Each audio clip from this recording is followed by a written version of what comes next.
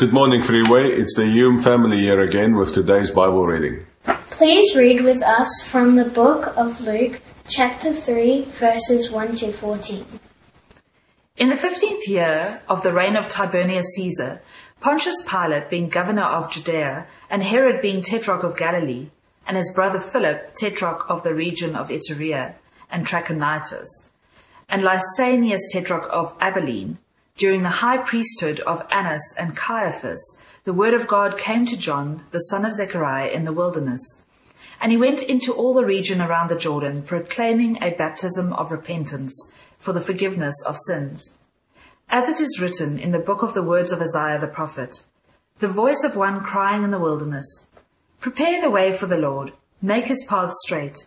Every valley shall be filled, and every mountain and hill shall be made low, and the crooked shall become straight, and the rough places shall become level ways, and all flesh shall see the salvation of God.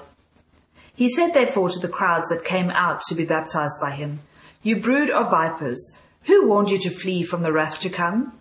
Bear fruits in keeping with repentance, and do not begin to say to yourselves, We have Abram as our father. For I tell you, God is able from these stones to raise up children for Abram. Even now the axe is laid to the root of the trees.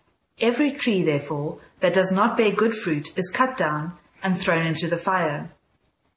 And the crowds asked him, What then shall we do? And he answered them, Whoever has 2 tunics is to share with him who has none, and whoever has food is to do likewise. Tax collectors also came to be baptized and said to him, Teacher, what shall we do?